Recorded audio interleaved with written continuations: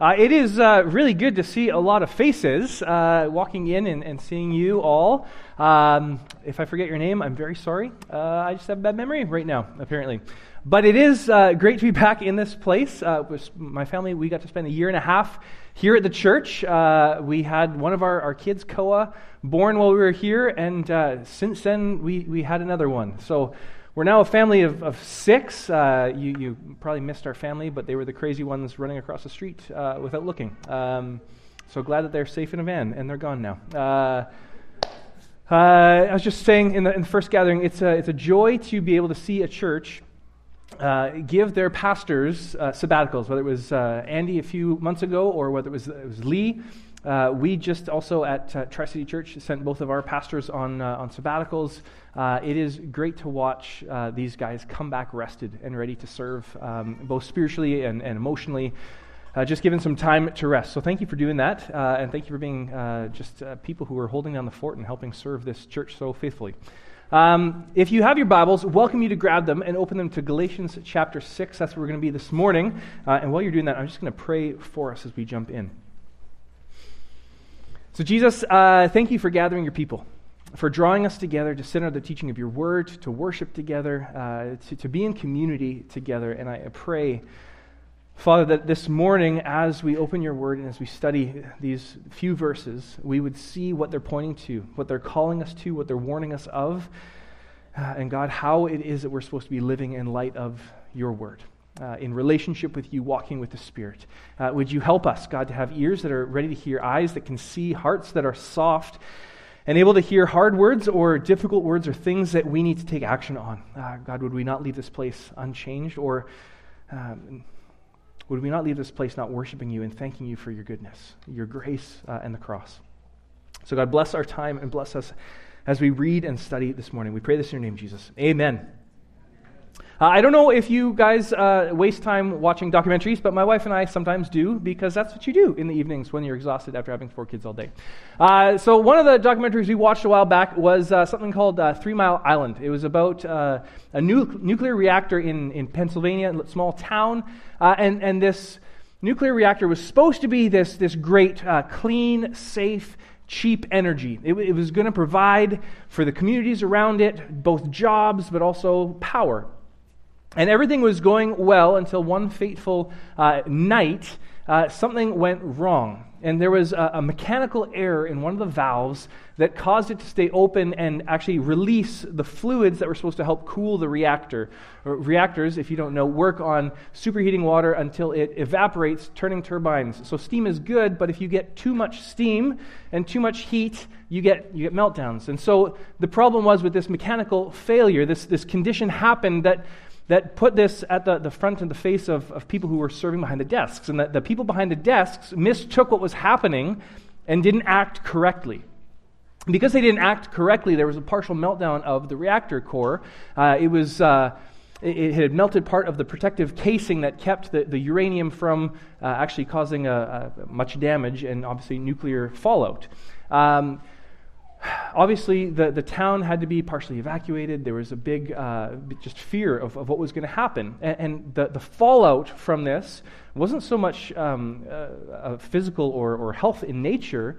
It caused actually a lot of different projects to be shuttered across the United States. Instead of opening more nuclear reactors to provide cheap and clean energy, they were stopped. And there was even some that were shut down altogether.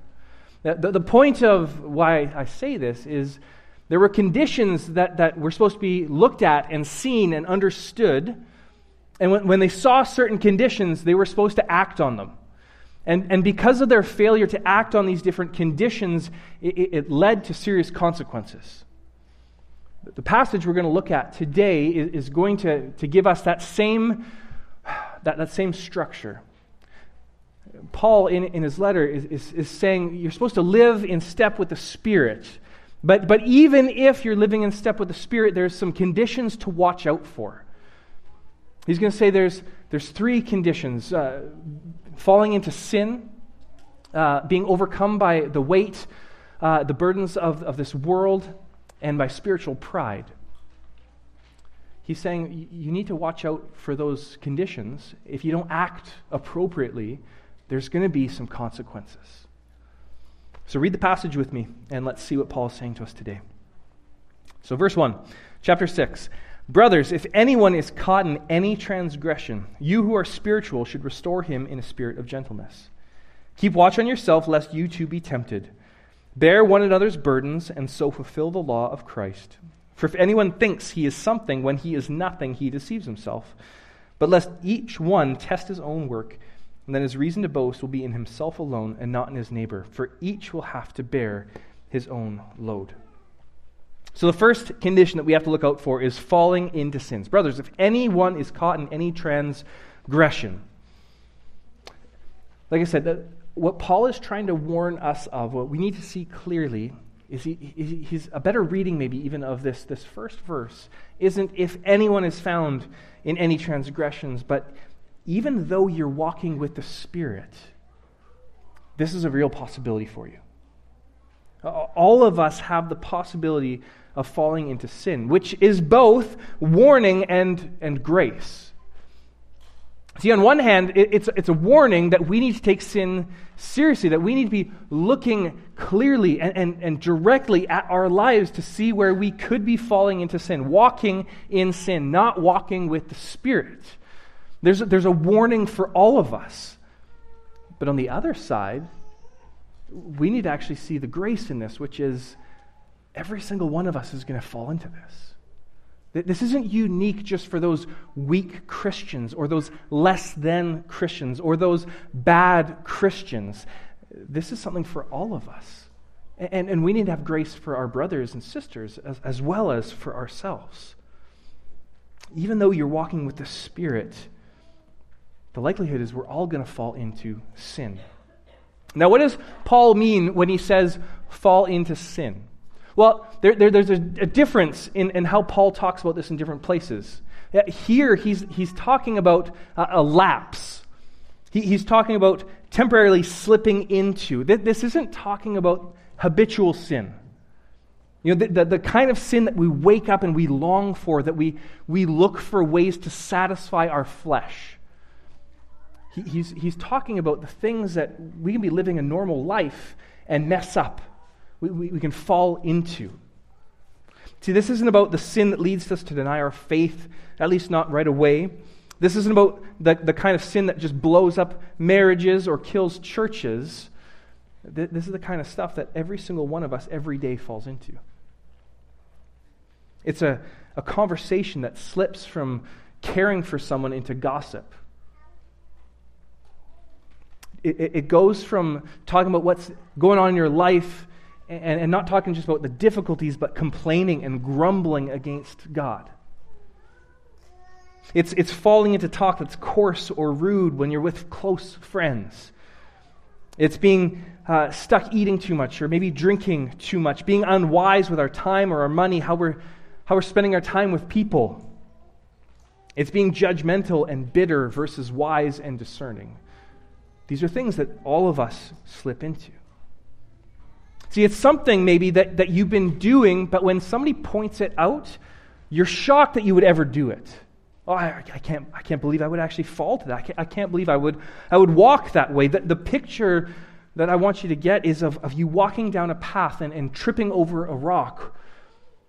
You just didn't see it. Or you're walking close to the side of the embankment and your foot just kind of slips down a little bit.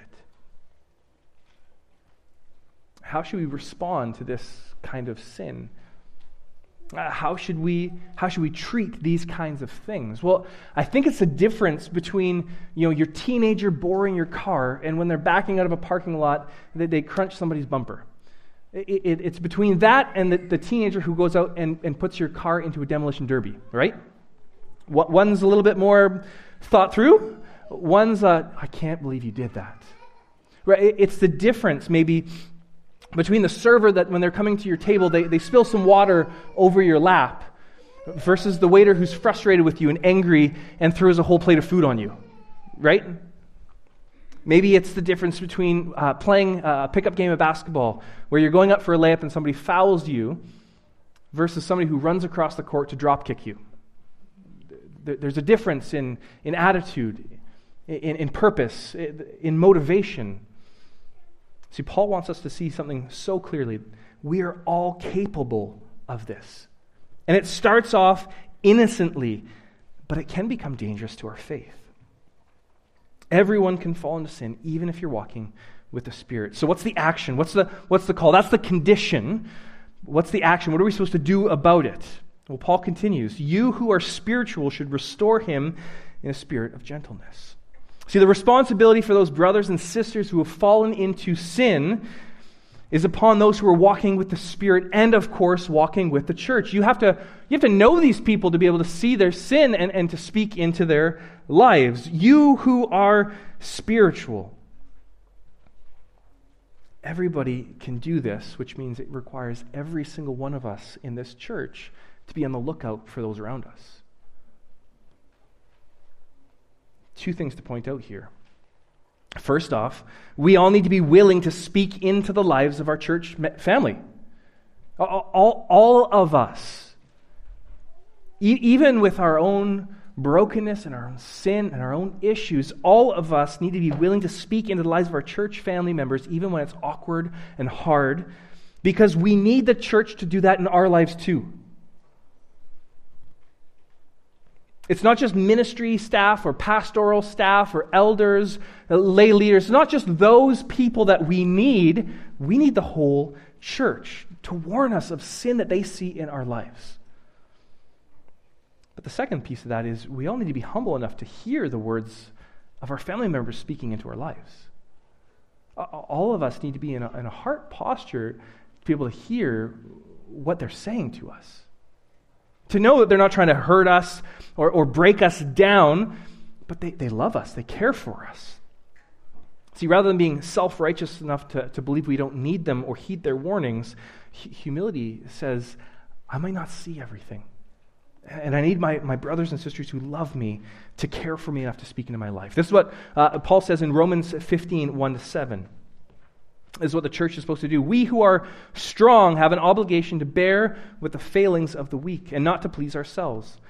Let each of us please his neighbor for his good to build him up. For Christ did not please himself, but as it is written, the reproaches of those who reproached you fell on me. For whatever was written in former days was written for our instruction, that through endurance and through the encouragement of the Scriptures we might have hope. May the God of endurance and encouragement grant you to live in such harmony with one another, in accord with Christ Jesus, that together you may with one voice glorify God the Father, our Lord Jesus Christ. Therefore welcome one another as Christ has welcomed you for the glory of God. The point of all of this is to say, this isn't just about us. This is about the witness of the church. This is about our sanctification, and this is about God's glory itself. God has welcomed us. God has loved us. We need to love one another. We do this to imitate our Savior. So the emphasis of this call to action is consideration towards the sinner, not severity, not harshness, not condemnation. The desire is to see in gentleness our brothers and sisters who are in sin come back in repentance to living with Jesus, to walking in step with the Spirit. It's assumed we'll all be like Jesus, who forgives enemies when they've done nothing good. It's assumed that that's the kind of heart posture we as brothers and sisters would have to our family. The warning that Paul gives us, he continues in verse 1. Keep watch on yourself, lest you too be tempted. People are going to fall into sin. You who are spiritual should come alongside them and restore them in a spirit of gentleness, but keep watch on yourself lest you too be tempted. See, just because there's grace for people who have fallen into sin doesn't mean that we still don't have to be worried about falling into sin ourselves. See, the one who's fallen into sin didn't choose to fall into sin, but that doesn't mean we're allowed or we're given license to go and join them. We're supposed to take sin so seriously, because if we don't, we're going to walk in it ourselves. Don't look at the one in sin and justify your own sin. Well, they messed up. It's not that big of a deal if I do it. Right? Paul in Romans 6 tells us, grace is abounding for sinners. Does that mean we should go on sinning? By no means. So he tells us in 2 Timothy 2:22-26 this: "So flee youthful passions and pursue righteousness, faith, love, and peace, along with those who call on the name of the Lord with a pure heart. Have nothing to do with foolish, ignorant controversies. You know that they breed quarrels. And the Lord's servant must not be quarrelsome, but kind to everyone, able to teach, patiently enduring evil, correcting his opponents with gentleness. God may perhaps grant them repentance, leading to a knowledge of the truth, and they may come to their senses and escape the snare of the devil after being captured by him to do his will." The hope that we have, the point of the church, the warning that we're given, is that this works great when we love our neighbors as we love ourselves. When we look and see how they're fallen, and that we also are people who could fall, and we want to correct them, point them back to walking with Jesus, because we don't want to be the kind of people who walk away from God. So church, be gentle and restore. Be vigilant, not to be tempted, and walk in sin. Flee with your brothers and sisters from sin. Hold fast to the grace of God that has saved you. The application, the question that we have to ask is, how do you naturally view people who have fallen into sin? How do you view the people around you that you see when they mess up, when they fall short?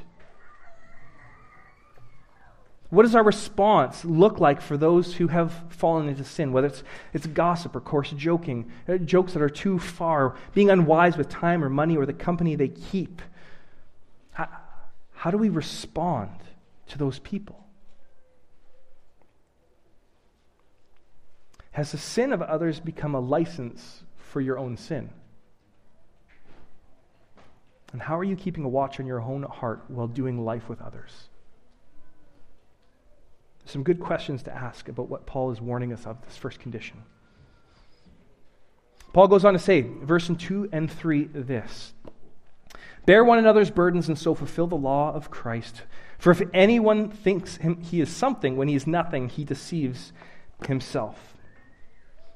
The second thing we see is it's easy to be overcome by the burdens of life. Again, to say it differently, even though you're walking with the Spirit, life is hard. Paul's talking about here all of life, not just sin. He's talking about weakness and sufferings, trials and temptations. He's talking about loss and pain and sin. Everything that makes up of life can become a burden.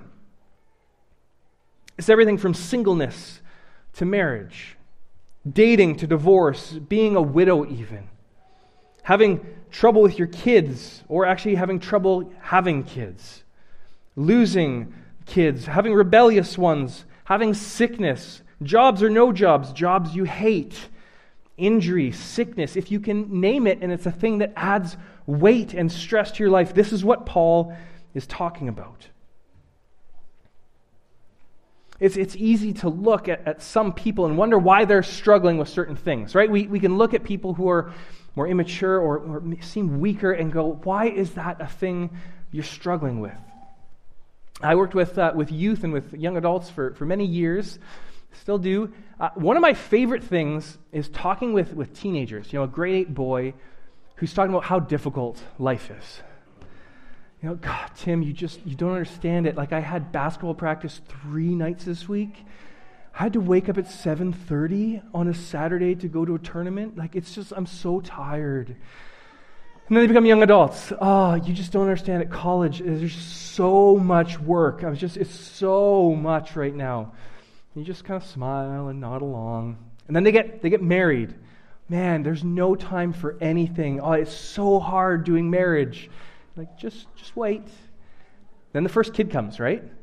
You guys have had that experience with people around you? Suddenly life is just intolerable, right? Like, it's just, I have no energy for anything. I can't do anything. The point is, it's easy to look at people who are behind us and wonder why they can't handle that weight, and yet it only takes a few conversations with somebody who's close to us for us to kind of show them what our burdens are. What weight we're carrying, what things are really hard in our own lives. Don't think you should try and hide it or pretend you don't have it. That's not the point. The point is that all of us have to bear weight in this world. There's many different things in this life that are going to come and feel like they're crushing us. The cancer diagnosis. The car accident that you had that you can't get healthy. Everything still just hurts. You're in pain. Maybe it's losing a job or having that trouble in your marriage. There are things that are heavy that sometimes we just can't pick ourselves up from our bootstraps and just get back to life being happy. And it's not just us. Even those people who've had these mountaintop experiences with God, they have this experience too. One of my favorite stories, love sharing this with my kids, of Elijah going up onto Mount Carmel, and he's going to go against Baal and his prophets to prove that Yahweh, the God of Israel, is the one true God. And they have this God standoff where the prophets of Baal dance around, they cut themselves and they scream and they try and get Baal to answer, to bring down fire, to take this offering that they've put on the altar. And then Elijah goes and he creates a moat and pours water in it and puts his sacrifice, pours more water, and then he calls out and God answers the pillar of fire coming down and taking it all away. It's all gone. And they kill all the prophets of Baal, and there is a great revival, and things are going so well. And Elijah goes out into the wilderness and says, God, just kill me now. I can't handle it. It's too much. It's not just for the weak. Every single one of us is going to have times in our lives where the weights of life are a burden that it feels like we cannot bear. The body of Christ, the church, is designed to help bear those burdens. As we walk forward in the Spirit together, we may do it with a limp, but it's because we're taking on the weight of members who are struggling. See, the idea of bearing in this passage is this idea of sympathy, a willingness to come alongside those who are suffering. We're supposed to come alongside that brother or that sister and let them put their arm over us so they can lean on us and we can take some weight to help them as we continue to walk together. We don't leave them on the side of the road by themselves. 59 times in the New Testament, there's this phrase, to one another. It's this command for the church of what we should do to one another. A third of those are to love one another. Another third is about how we do relationships within the church. Things like this: bear with one another, to be devoted to one another, to build one another up, to accept one another, to care for one another, to serve one another, to be patient with one another, to comfort one another. The church is designed not only to come together on a Sunday morning to gather as the body, to sing and to sit under the teaching of God's Word, to say hi to people and know some names. The church is designed to one another. The way that Christ has loved us, we are to love one another. The way that Christ has borne our sin on the cross, we come alongside and we bear with our brothers and sisters. This is what it looks like to fulfill the commands of the New Testament. We don't come passively to receive and then leave. We're supposed to be the true community that is gathered together to show what God is like.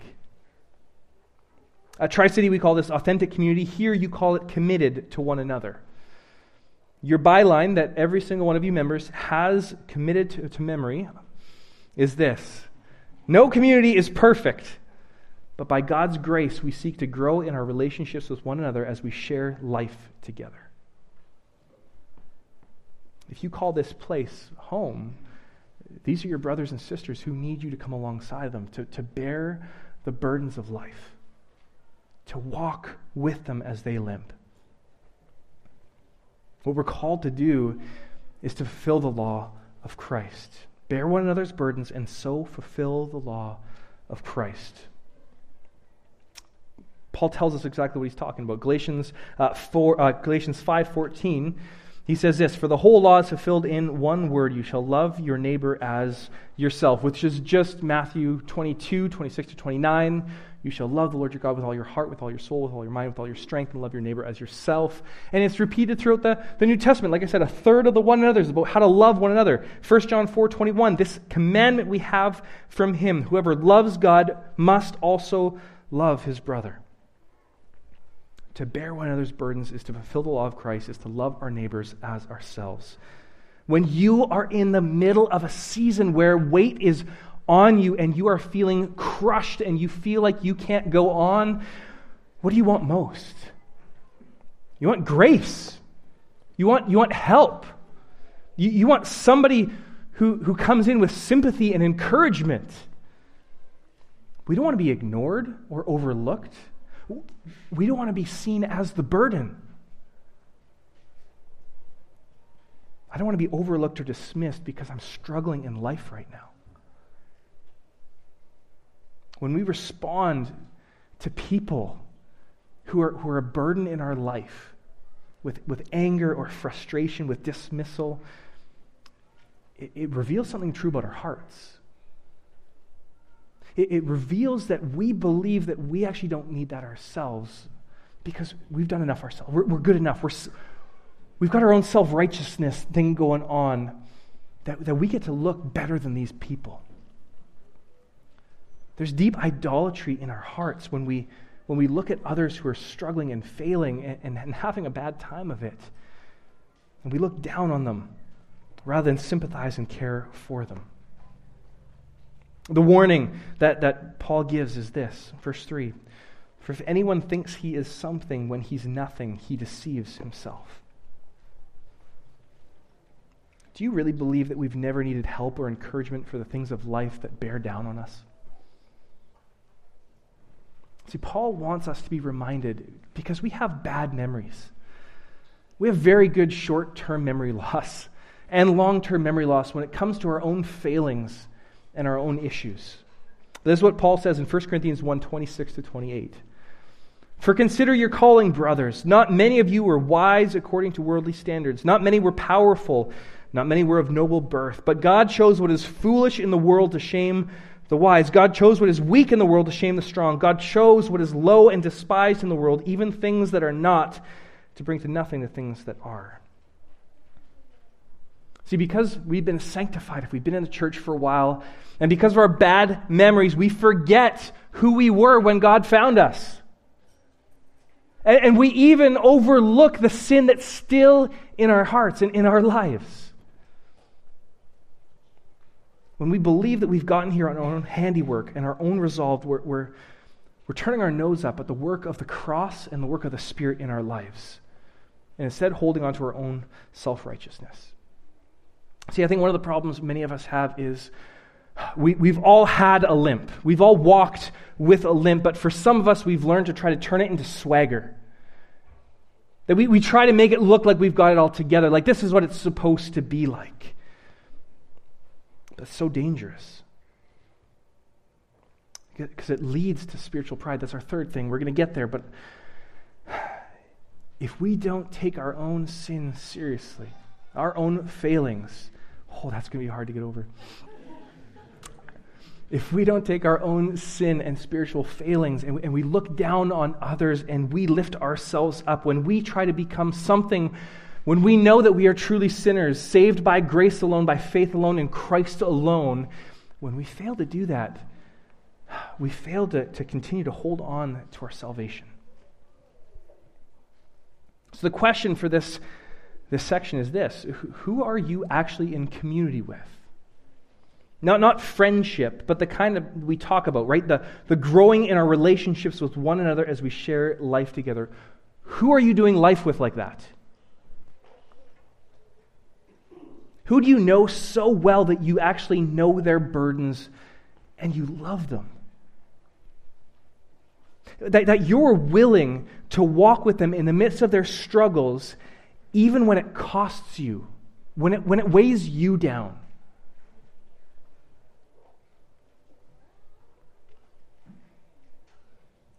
Do you bear the weight of anyone, or are you too busy or too bothered by that?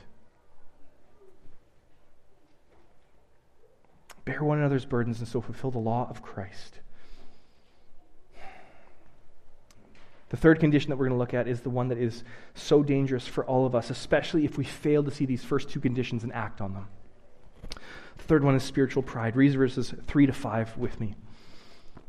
For if anyone thinks he is something when he is nothing, he deceives himself. But let each one test his own work, and then his reason to boast will be in himself alone and not in his neighbor, for each will have to bear his own load.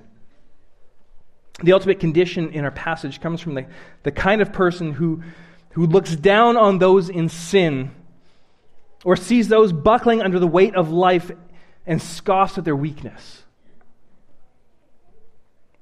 Instead of looking at themselves clearly in comparison to Jesus, it's the kind of person who looks at other Christians who are failing or not where we are and goes, at least I'm better.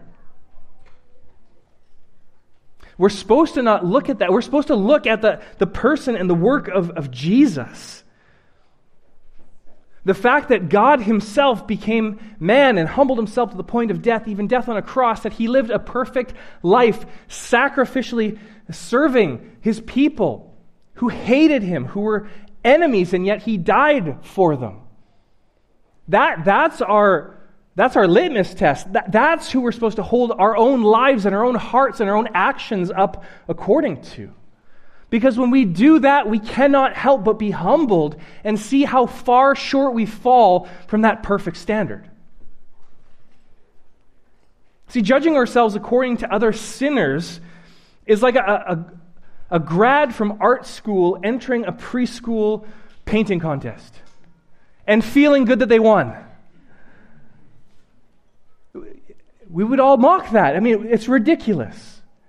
It would be like an NBA All-Star showing up to a pickup game of basketball and scoring 100 points and feeling good about it. You shouldn't. It's embarrassing. You're better than them. The point isn't if you're better than a bunch of people who are way behind you. It's what are you compared to the best? And Jesus is supposed to be the one we look to, the author and the perfecter of our faith. We should look at the cross and see how wretched and weak and wicked we are compared to Jesus. This is what Paul tells us to do. Let each one test his own work. His reason to boast will be in himself alone and not his neighbor. 2 Corinthians 13:5 says this, examine yourselves to see whether you are in the faith. Test yourselves. Or do you not realize this about yourselves, that Jesus Christ is in you, unless indeed you fail to meet the test? What God wants for all of us to see how much we've been given, this new life, this ability to walk with the Spirit. And we're supposed to see, what are we trusting in? The call is not to prove our actions and conduct as better than other Christians, but to prove that our conduct and our actions are a result of our faith in Jesus Christ alone. Paul tells us this in his letters. He talks about boasting, but the thing he always boasts in is not what he has done, but what Christ has done through him and in him. When he looks at the church, and when he looks at the converts, and when he looks at the leaders, and when he looks at the letters, when he looks at everything that has been done because of his life, he doesn't say, look how good I am. He says, look at how great a Savior I have. That's supposed to be our heart too. That art school grad isn't supposed to go to preschoolers and think he's done a good job. He's supposed to try and be better and create something beautiful and wonderful and glorifying. That high school or that basketball player is supposed to try and be the best he can be with what God has given him and work hard with everything. And that's the same picture for us. And Philippians tells us to work out our salvation with fear and trembling because it's God who works in us to will and to work according to his good pleasure. It's not just about what we can do by ourselves. We'll fail. The point is that we're supposed to see what God is doing in and through us. That's what we're supposed to boast in. That's what we're supposed to set our lives in. There's no other foundation that we can build our lives on, and that foundation is necessary for every single thing that we do. Are we bringing God glory through faithful living and trusting in the finished work of the cross? If you're here and you're struggling with this, maybe you're non-Christian, I just say you're not enough because I'm not enough either, and nobody else in this room is enough. The reason we gather on a Sunday morning isn't to feel good about what we've done. It's to bask in the glory of what God has done for us. That our lives would become about worshiping Him. If we test our actions and conduct and don't see the power of the Spirit working in and through us, maybe it's because we're not walking in the Spirit, but we're trying to walk in our own power. The warning comes at the end, for each will have to bear his own load. Romans 14:12 says this, so then each of us will give an account of himself to God. What Paul is speaking about here at the end, he's not talking about the same kind of bearing as verse 2. He's not talking about all of life's difficulties, the trials, the struggles, the pain, the toil. He's talking about when we see Jesus face to face, and when He judges us, every single person is going to have to give an account. Every single person is going to have to bear their own load. It's not about what everybody else has done. It's about where we've put our faith. See, we can't trust that we're being marked on a curve. If you've ever been part of a really hard college class, I haven't, but if you have, sometimes the professor tries to kind of like bump up the grades a little bit because people didn't do very well. So maybe you got like a middling grade, but the rest of the class did really, really poor, so everybody gets bumped up. Well, that's not what it's going to be like before the throne of God when we have to give an account. So we only pass the test if we have the right answer. And the right answer is our faith is in the finished work of Jesus alone on our behalf. That's what we're trusting, and that's what we're hoping, and that's what we're expecting to save us. We are only in this place because the Spirit has regenerated us, because Jesus has died on the cross for us and welcomed us into relationship. The response to this kind of good news is what Psalm 50:15 says, call on me in the day of trouble. I will deliver you and you shall glorify me. Our hearts are open to see how wicked and how sinful we really are. And we hold on to the work and the person of Jesus alone. Where are you looking for the assurance of your faith and salvation? Are you looking towards others, at others' lives? You know, that person, they're in the church, they seem like they're doing good, but their marriage is blown apart. They have kids who are rebellious. I'm doing better than them. I'm in a good place. Are you judging your salvation on the sin of others and on your apparent self-righteousness, or on the finished work of Jesus alone? Are you looking at your own record of serving in the church and attending the church, being in community groups, being at Bible studies? Is that what you're judging your salvation on? Because all of us have to stand before God. Each will have to bear his own load. And the only right answer to this load is that we're holding on in faith to Jesus. And that's the thing that we get to boast in. And when we reject spiritual pride, man, it's going to make us people who love our neighbors better. It's going to make us people who speak into the lives of those around us without arrogance, without being haughty, without being proud, because we know that these people who are struggling in their sin, and these people who are bearing this load that is heavy and burdensome, are no different than us. Travelers headed towards the kingdom of God in need of His grace. My hope for us, for you, would be that we would be the kind of church, the kind of people who look at the conditions around us, and that we see our families and want to restore them with gentleness. We would want to bear their burdens in love, and we would look to the cross for our salvation alone. Would this be our prayer and our hope for us today? Let's pray. Jesus, I thank you that you have been patient with us. That God, while we were yet enemies, you died for us. That God, we didn't have to get ourselves put together and fixed up before we could come and receive salvation and relationship with you. God, I thank you that your Spirit has regenerated our hearts, allowed us to see our sinfulness and yet the beauty of the gospel and respond to it. God, would you help us not to become proud of who we are, what we've become, but God, would we stay humble, seeing the work of your Spirit in us, and God, loving our neighbor as ourselves, wanting to restore them in gentleness, wanting to bear their weight and their sins, wanting to help them walk with you. God, make us that kind of church. We pray in your name. Amen.